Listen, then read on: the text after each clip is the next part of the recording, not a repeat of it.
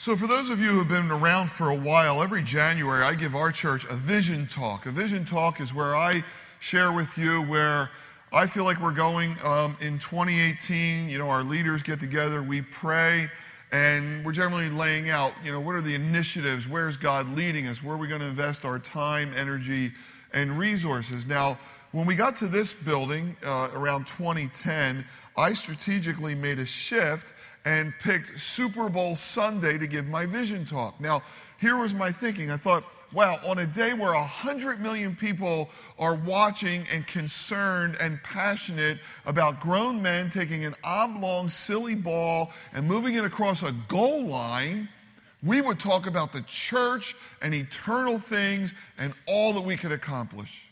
Now, I did that because 99% of the time I was sure that our beloved Eagles would not be in that game. And of course, we know what's going on this year, and I'll be watching like everybody else. It's great fellowship. Can I tell you all something? It's just a game. And they're going to play next year, and it's all about money, and it's a good thing. But you know what? The sad part about it is there are people that this is all they have to live for. And you know what? I would have been one of those people, and so would you. But God had another story of redemption, and praise God, we do have an eternal perspective.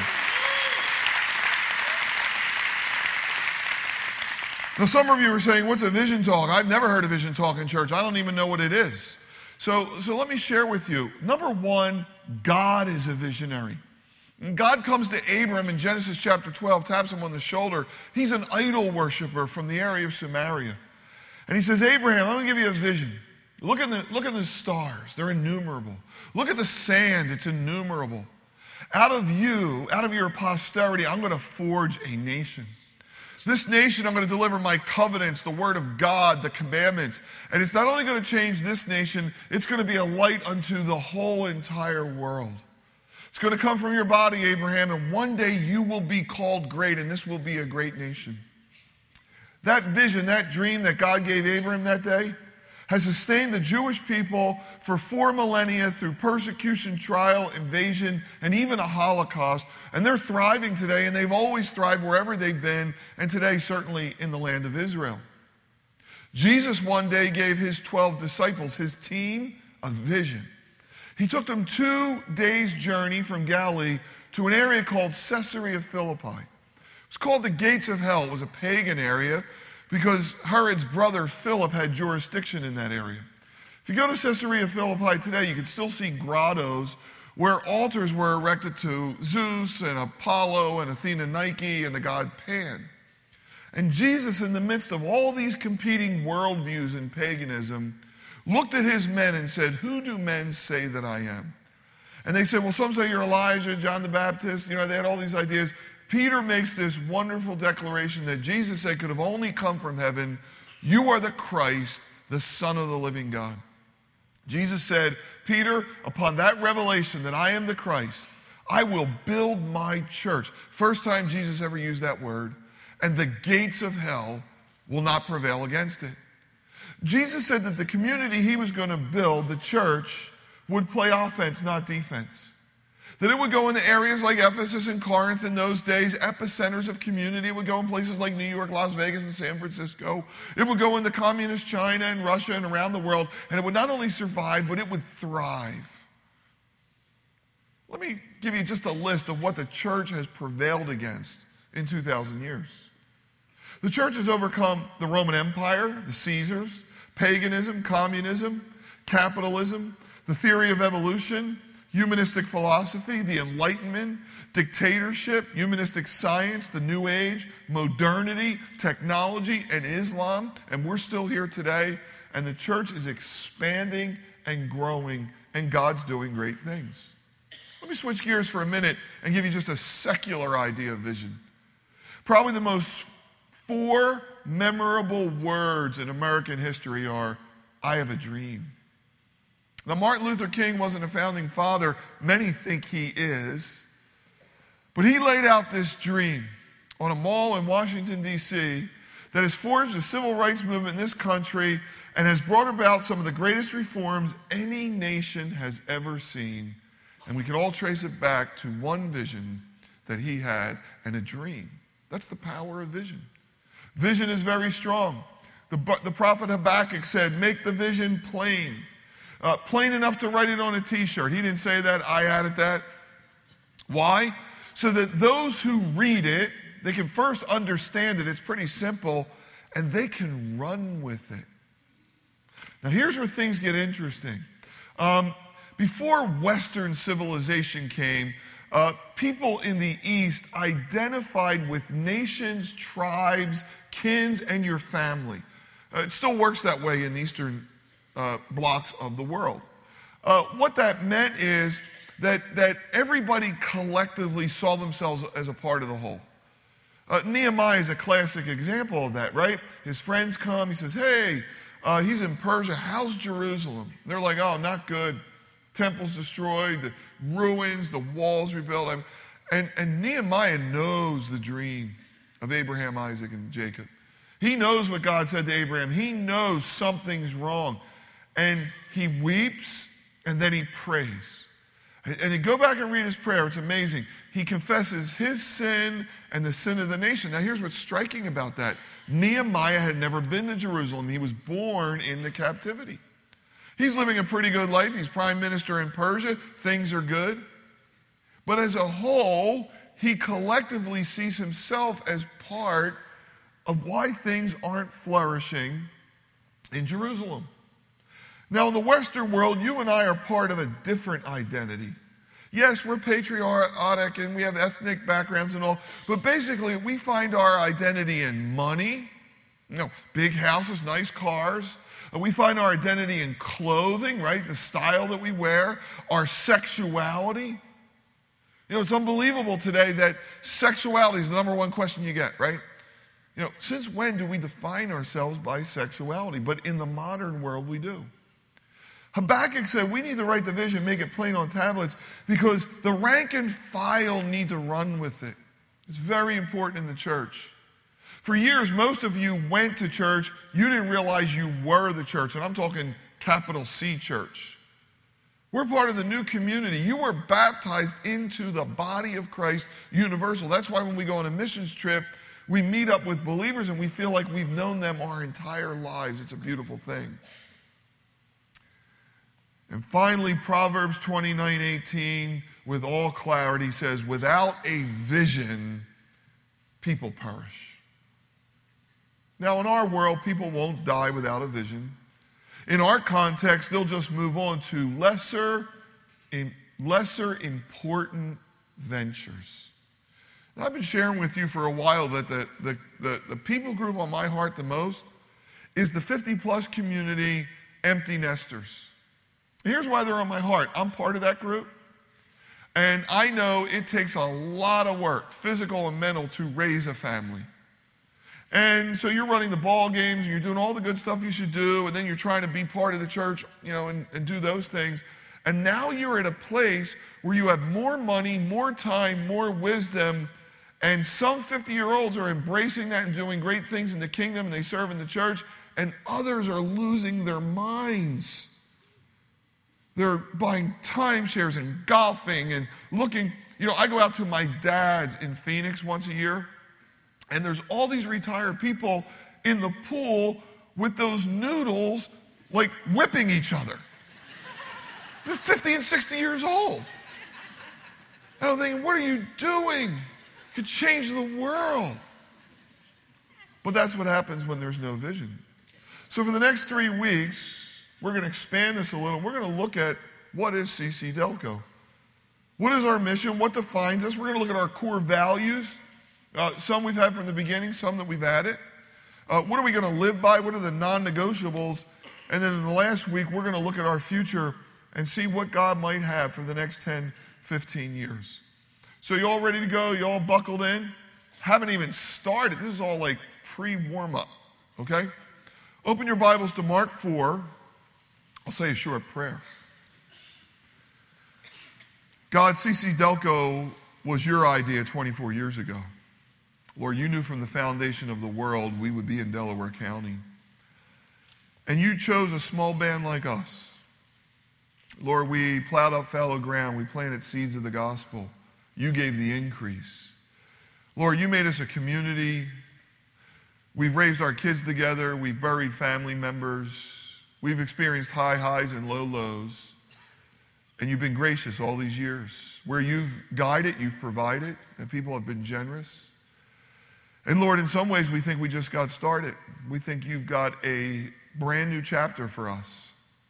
And so we're excited to go through this time. We're excited for all those who are here, all those who will ever listen, and we pray that the Holy Spirit would guide this talk. In Jesus' name, amen. So I'm going to start this message the way I've started it for 20 years, and it's by drawing this S-curve, which is the life cycle of organizations. It's the life cycle of your family, your life, the organization you lead, or a church. Now, I didn't come up with this, but 5 years into our ministry, I took 10 emerging leaders from our church away, and I said, guys, here's what we need to do this weekend. We need to craft a vision, mission statement, core values, because we basically planted a church. This was our infant stage. 5 years later, we're at childhood, and there's going to come that time of adolescence between 5 and 10 years, and for you parents of adolescents, thank God I'm through that. They're going to start challenging you. If they're not already, it's coming, right? They're going to trade the collective 80 years of wisdom of you and your wife for Johnny down the street, right? He kind of knows everything. And so we said, look, we better codify this stuff. We're a Calvary Chapel. We have distinctives. We have these ironclad things we're doing. But there's going to come a day where newcomers are going to challenge what we're doing. Right about the 10-year mark, we had this wonderful 10-year anniversary plan. We hit what I called the perfect storm. We had 10 years of bliss. I would go to pastors' conferences, sit around with pastors. They would tell all these ugly stories. I had no stories. It was like when you used to go to confession in the Catholic Church. You had to kind of make stuff up while you were in line. And then at 10 years, wow, the perfect storm came. And I kind of learned and grew through that. And I realized every 7 to 10 years, every church will go through some form of spiritual warfare. If you're doing anything for God, spiritual warfare will be ratcheted up pretty high. So we did that, and then by God's grace, we hit adulthood. Now, if you look up on the screen, we kind of put some Christianese around this. You start a church, you grow, you reach maturity, there's revival, and then the inevitable decline. But in 2010, we got on this facility, and we hit adulthood. What's adulthood? Adulthood is when you start, even though you're in a beef and beer hall, you're telling people where we could go and be one day. Now, we never had destination disease. I've enjoyed every phase. But we got to adulthood, and what happens in adulthood is people start saying, I liked it here, and I liked it here. And you know what I say? Those aren't the good old days. These are the good old days. Thank you. Do you know why these are the good old days? These are the only days we have. This is the day the Lord has made. Rejoice and be glad in it. You can't wish your children were 5 or 6 years old. They're not. They're grown. I love my grown children. And when I spend time with my children, I was just in Nashville with them. These are the good old days. It's the only days we have. So this life cycle has served us well over the years. And one of the things you have to ask yourself in the life cycle is, we've had pretty good growth. We've grown from 50 to 2,000, and the question is how? And Mark gives us the answer. Mark chapter 4, 26 is the most overlooked parable in all the Bible. And if you learn nothing today, you'll learn from this parable in Mark. Everybody looks at the parable of the sower. They forget this parable, and only Mark has it. He said, the kingdom of God is this: if a man should scatter seed on the ground. Now watch this. He should sleep by night and rise by day. The seed should sprout and grow. He himself does not know how. For the earth yields crops by itself, first the blade, then the head, after that the full grain in the head. But when the grain ripens, immediately he puts in the sickle. Why? because the harvest has come. Now, there are people who have this mythological idea on how to start a church. I know how we'll start a church, and they usually look at the success of another church. Here's what we'll do. We'll have a men's ministry, women's ministry. We'll go on men's retreats. We'll feed the poor. We'll care for the community. We'll do outreach. We'll do all these things. We'll play cool contemporary worship. I call that a baker's mentality. They think if we can put all these ingredients in a pie, voila, we'll have a church. When we started this church 24 years ago, we did one thing and we did one thing only. Now, next week I'm going to talk to you about values, but I want to let the cat out of the bag early. Give me the values, and I'm going to talk to the first one. We believe that the Word of God, and the word only should be there, is the only catalyst for life change. If there's anything I believe still to this day, is that only the seed of the Word of God going into a human heart and mind can bring any transformation to anyone. When we started, this is all we did. We taught the Word of God. Delaware County was a very dry place. I tried. You couldn't find a Bible teaching church anywhere. Praise God, they're all over now. We're part of it. That's beautiful. You know what happened when we taught the Word of God? People's hearts got excited. People that were on the sidelines in other churches or newly minute Christians start becoming ushers and greeters, bringing donuts and coffee, working in children's church. Leaders start to emerge. People's natural gifts emerge. People put air conditioning in that church. They laid carpet. People were genuinely excited. They saw God moving, but it sprung from the Word of God. And it still happens today. We don't have everything done here. We need your gifts. But leaders started to emerge, and then we wanted to care for the poor, and then we had a vision for compassion and justice. And it all followed the teaching of the Word of God. Now, the parable in Mark is very interesting.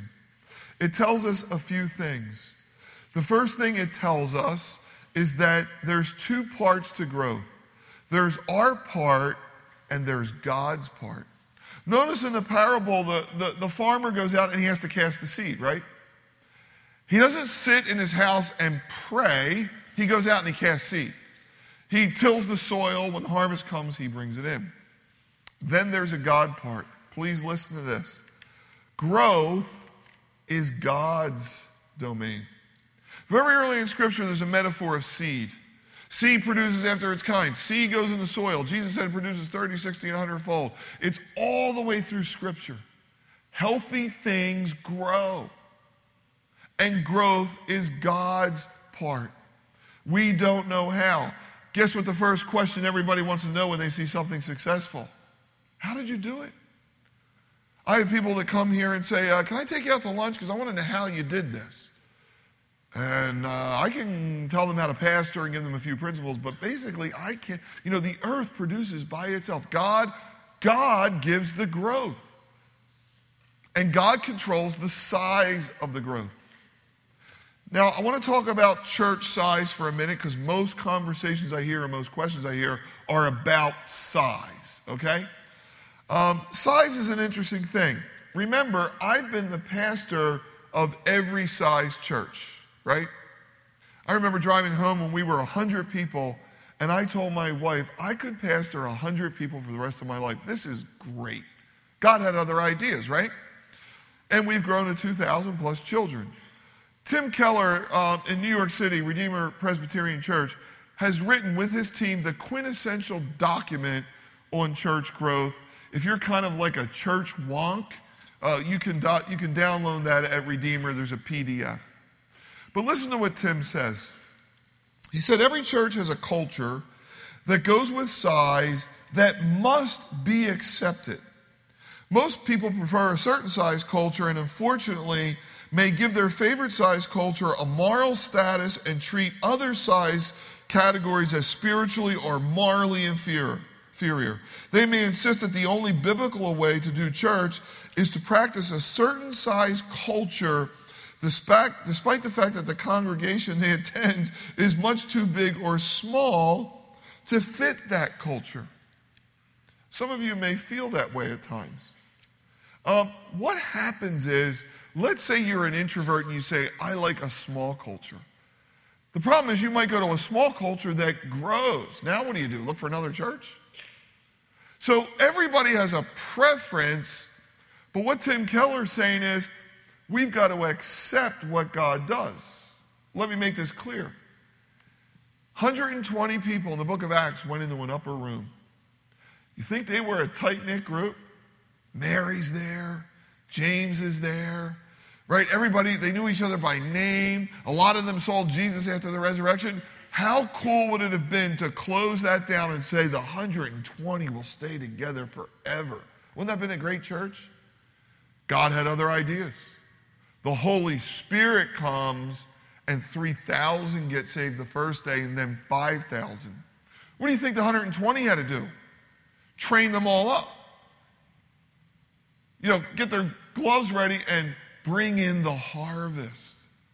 Say, we don't control growth, God does. Again, you wouldn't want your 5-year-old to stay 5-year-old forever. I have to read this to you because it makes so much sense and it's a myth breaker. Tim Keller talks about healthy resistance. He said every church has aspects of its natural size, where God has grown it to, and its culture that has to be resisted. So let's start with large churches like ours. He says large churches have a great difficulty keeping track of members who drop out or fall away from the faith. This should never be accepted as inevitable. In other words, we shouldn't settle for that. Rather, the large church must continually struggle to improve pastoral care and discipleship. I can't tell you how many meetings we have about closing our back door. For every person that graciously says, oh, Pastor Bob, we've been here for 3 years, we love it here, but we're moving to Boston, there are people that leave and just never tell us. And we kind of bat our head against the wall and we do all that we can to find them and see how it's going. That's a fight of a larger church. Keller says out of necessity, the large church must be organizationally adept and adopt techniques from the business world. Now, this is where people say, oh, that church went corporate. You know, all truth is God's truth, by the way. Corporations didn't invent those truths. When you have to manage 80,000 square foot of property and pay people and all, you need best practices. But the danger for that larger church is that ministry can become too results-oriented and focus on quantitatable outcomes like attendance, membership, and giving, rather than the goals of holiness and character growth. Again, this tendency should not be accepted as inevitable. Rather, new strategies of focusing on love and virtue must always be generated. In other words, we got to do our work and say, get grounded. By the way, the Ephesian church was this church. The Ephesian church was a large church. All the other churches in Revelation spawned out of that church at Ephesus. Jesus comes along and he said, this is a great church. You guys got all the balls running in the air. They're all spinning. All the machinery is running. But you lost your first love. That's the fight. You lost your first love. Let's get to the smaller church. Some of you are going to crack up because you've seen this. The smaller church, by its nature, gives immature, outspoken, opinionated, and broken members a significant degree of power over the whole body. Since everyone knows everyone else, when members of a family or small group express strong opposition to the direction set by the pastor and leaders, their misery, love that word, can hold the whole congregation hostage. If they threaten to leave, the majority of people will urge the leaders to desist in the project. It's extremely difficult to get complete consensus about programs and directions in a group of 50 to 150 people, especially in today's diverse, fragmented society. And yet smaller churches have an unwritten rule that for any new initiative to be implemented, nearly everyone should be happy. Wouldn't you love to preside over that? Can't even make 6 people in my family happy. Leaders of small churches must be brave enough to lead and to confront those immature members in spite of the unpleasantness involved. And here it all is. There is no best size for a church. Each size presents great difficulties and great opportunities for ministry. Only together can churches of all sizes be what Christ wants them to be. God has small, little, medium, large, mega churches for a reason.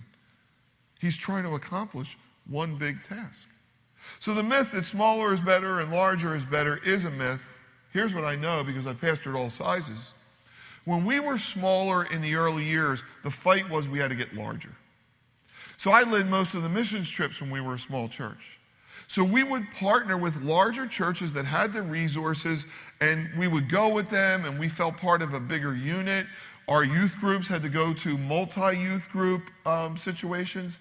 There are small churches that use our church that way.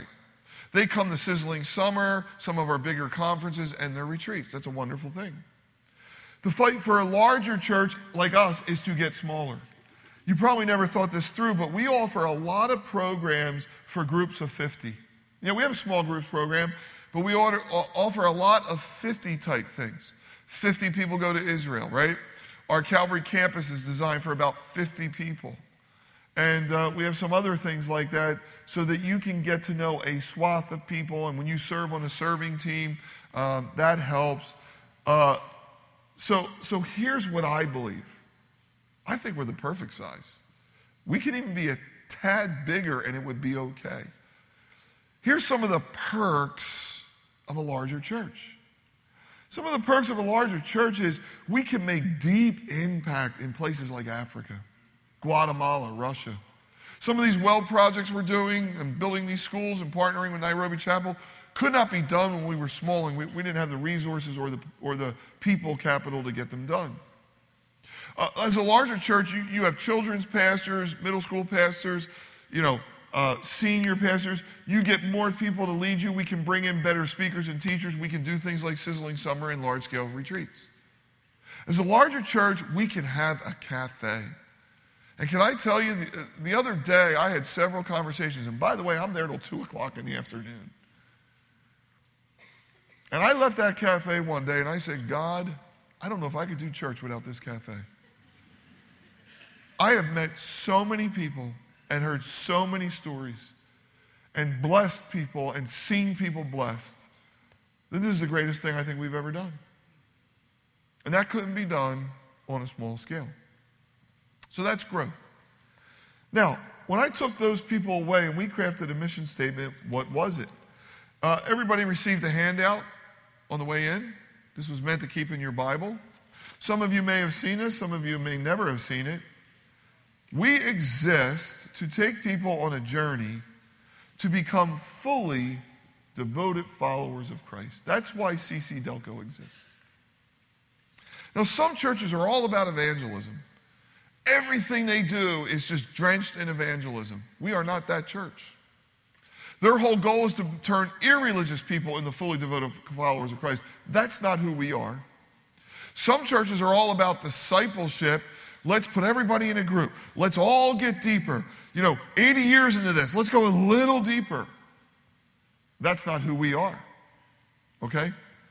We believe that no matter where we pick you up, whether you become a Christian in this church or we pick you up 35 years later, you've been in another church for 35 years, and we've had that and everybody in between, we want to put you on a journey through all that we offer to make you a fully devoted follower of Christ.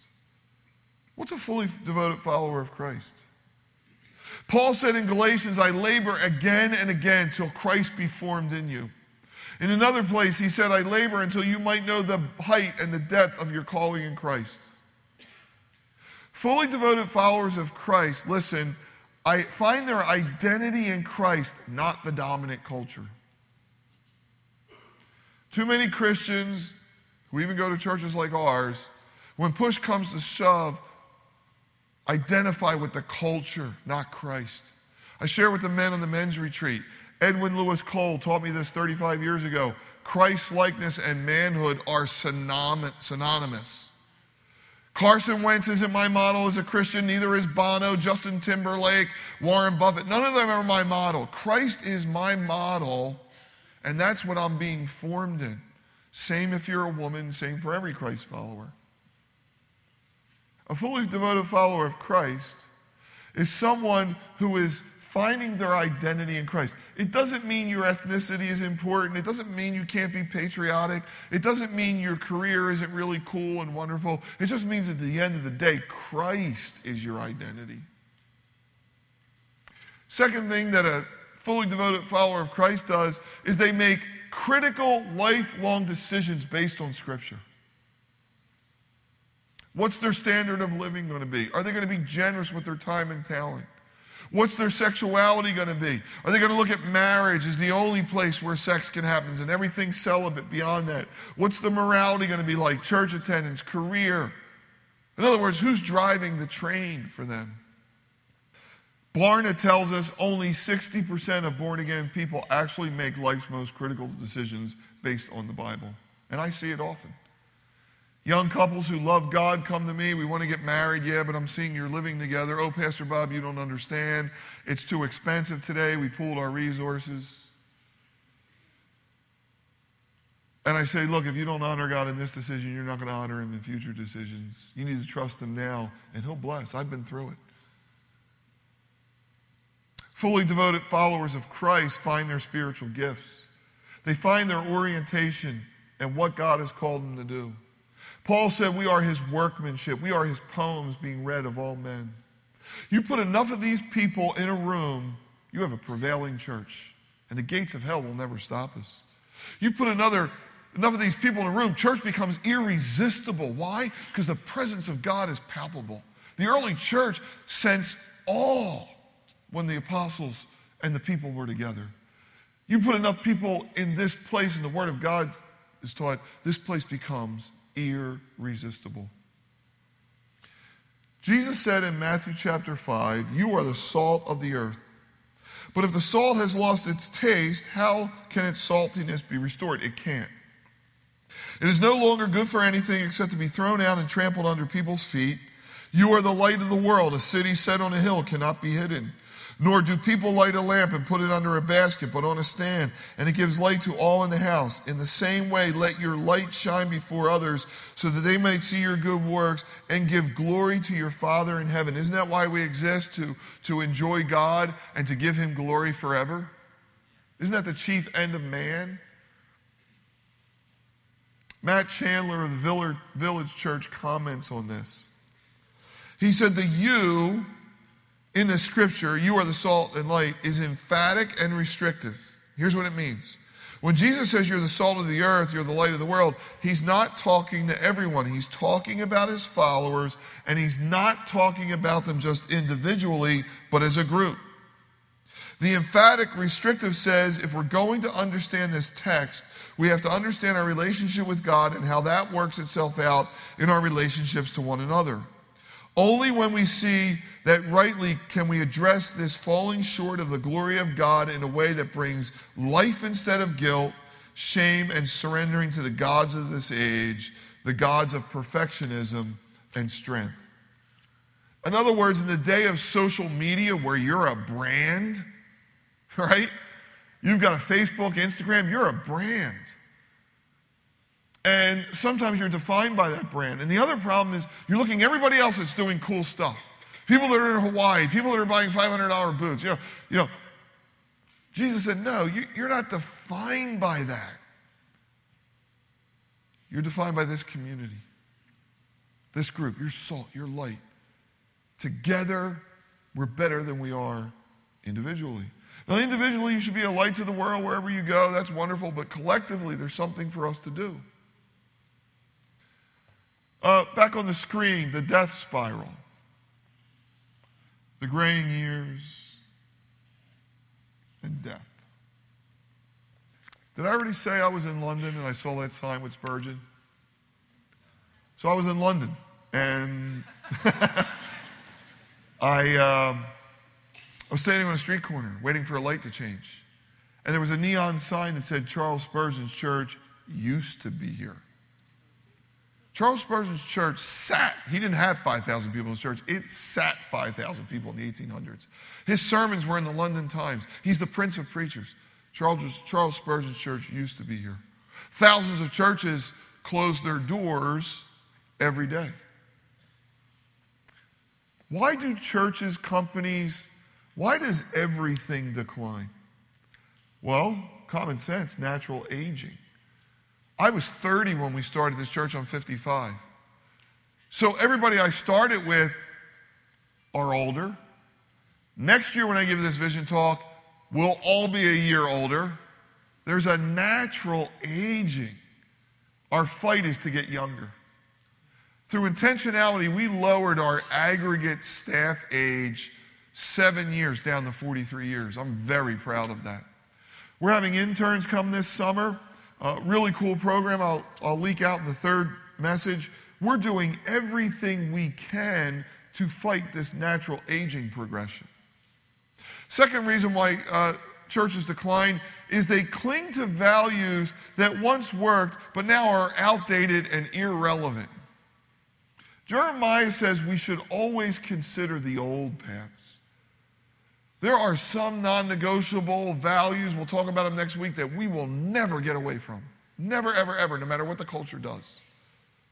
Some need to change. Calvary Chapel in the late 60s was on the cutting edge of innovation. It was led by the Spirit of God. Hippies were coming in droves, and Chuck Smith let them come in barefoot and smelly, right? Didn't care if the church was messed up. They used to make fun of preachers in polyester suits and how other churches did things. They were the hip, cool, innovative church. Now they're 50 years old. Calvary Chapel, Costa Mesa, the epicenter of the Jesus movement, is in decline. And if you go there, it's quite sad. And some of it is they look down on other innovative communities and say these classic words. We'll never do that way around here. Fourth reason why churches die, and I'm going to end with this, and it's the most important thing I'll say. They lose a kingdom mentality. They lose a kingdom mentality. Whenever you see a church in a death spiral, here's what has happened. A church has shifted from offense to defense. No longer is it all about what's the kingdom and how are we going to reach the masses and the fields are white for harvest. Every discussion about how do we keep the sheep in the pen? How do we make sure nobody leaves? Men get bored and disengage. Young men leave. Young women leave. Young couples visit. They don't see anybody their age. Nurseries closed. There's no babies. Pews are filled with gray hair. Now listen, I love our older saints. I'll give you an inside secret. They're the people group I get along with the best. Number one, my grandmother, I used to go to bingo with her and socials, and I've always been comfortable around older people. And number two, they like me and criticize me less. So they're one of my favorite groups. One author said, as churches become more established when they reach adulthood, parishioners begin to shift from a kingdom of God mentality to a family of God mentality. They stopped thinking of the church in terms of its mission or vision and began seeing it as an association or collective of people who love each other. Sounds good, right? Kingdoms are about doing, families are about being. Now, you're not going to like me for the next 5 minutes, but then it all makes sense. There is a tension in life, especially in the church world, of is it all about people or is it all about tasks? Now, you may not know this unless you've taken a personality test. We're all either personality or task driven. Every one of us here. Okay? It's our makeup. So in a church, is it the mission that we care about or do we really care about people? And I think most of you know enough to know that all of life is both and, right? Someone kind of said this, and I think it's great.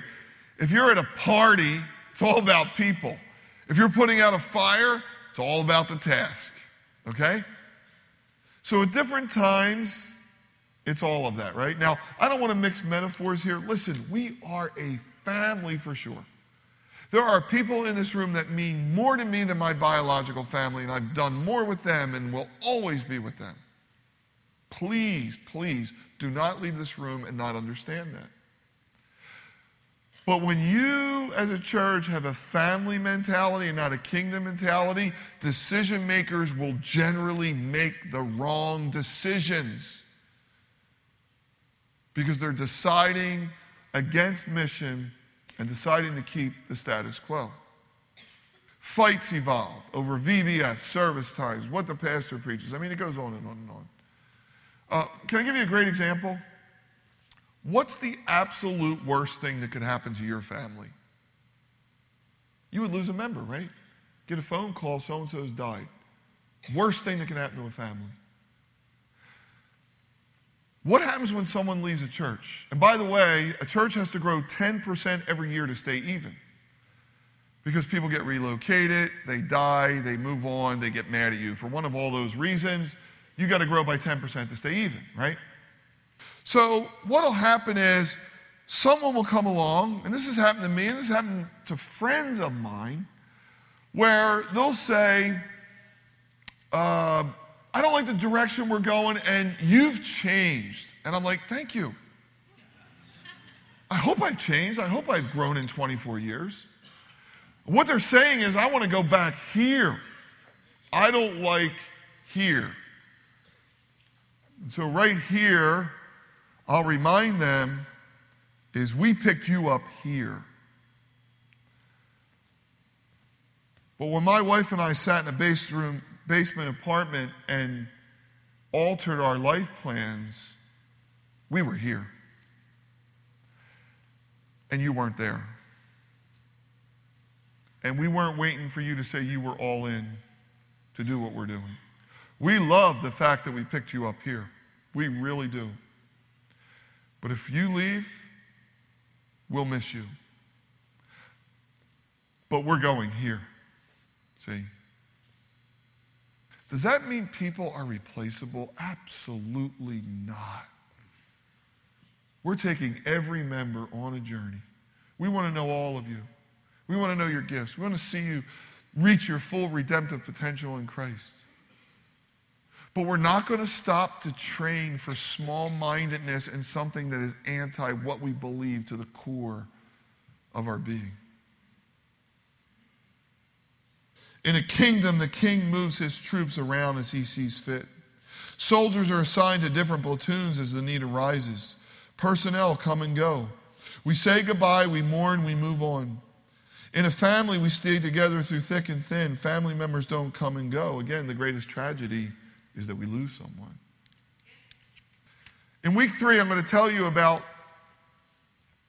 what is probably the most important thing of this S-curve, how to avoid decline. And this is for you. This is your family. This is the church. Death is not inevitable. You know how you beat it? A new birth at the top. New life. We have to remember the old paths, but Jesus said he came to do what? Put new wine into new wineskins. He didn't come to reform Judaism. He came to start a whole new thing. So 5 years ago, we started a 2020 vision. And I'm going to talk a lot about that in week 3, where we're going. We've been taking our staff on Tuesdays, 1 o'clock, through the book of Acts. And the reason we're taking them through the book of Acts is we don't want to become the church of Acts. They were the expression of the church in their day. We want to be the expression of what God's doing today.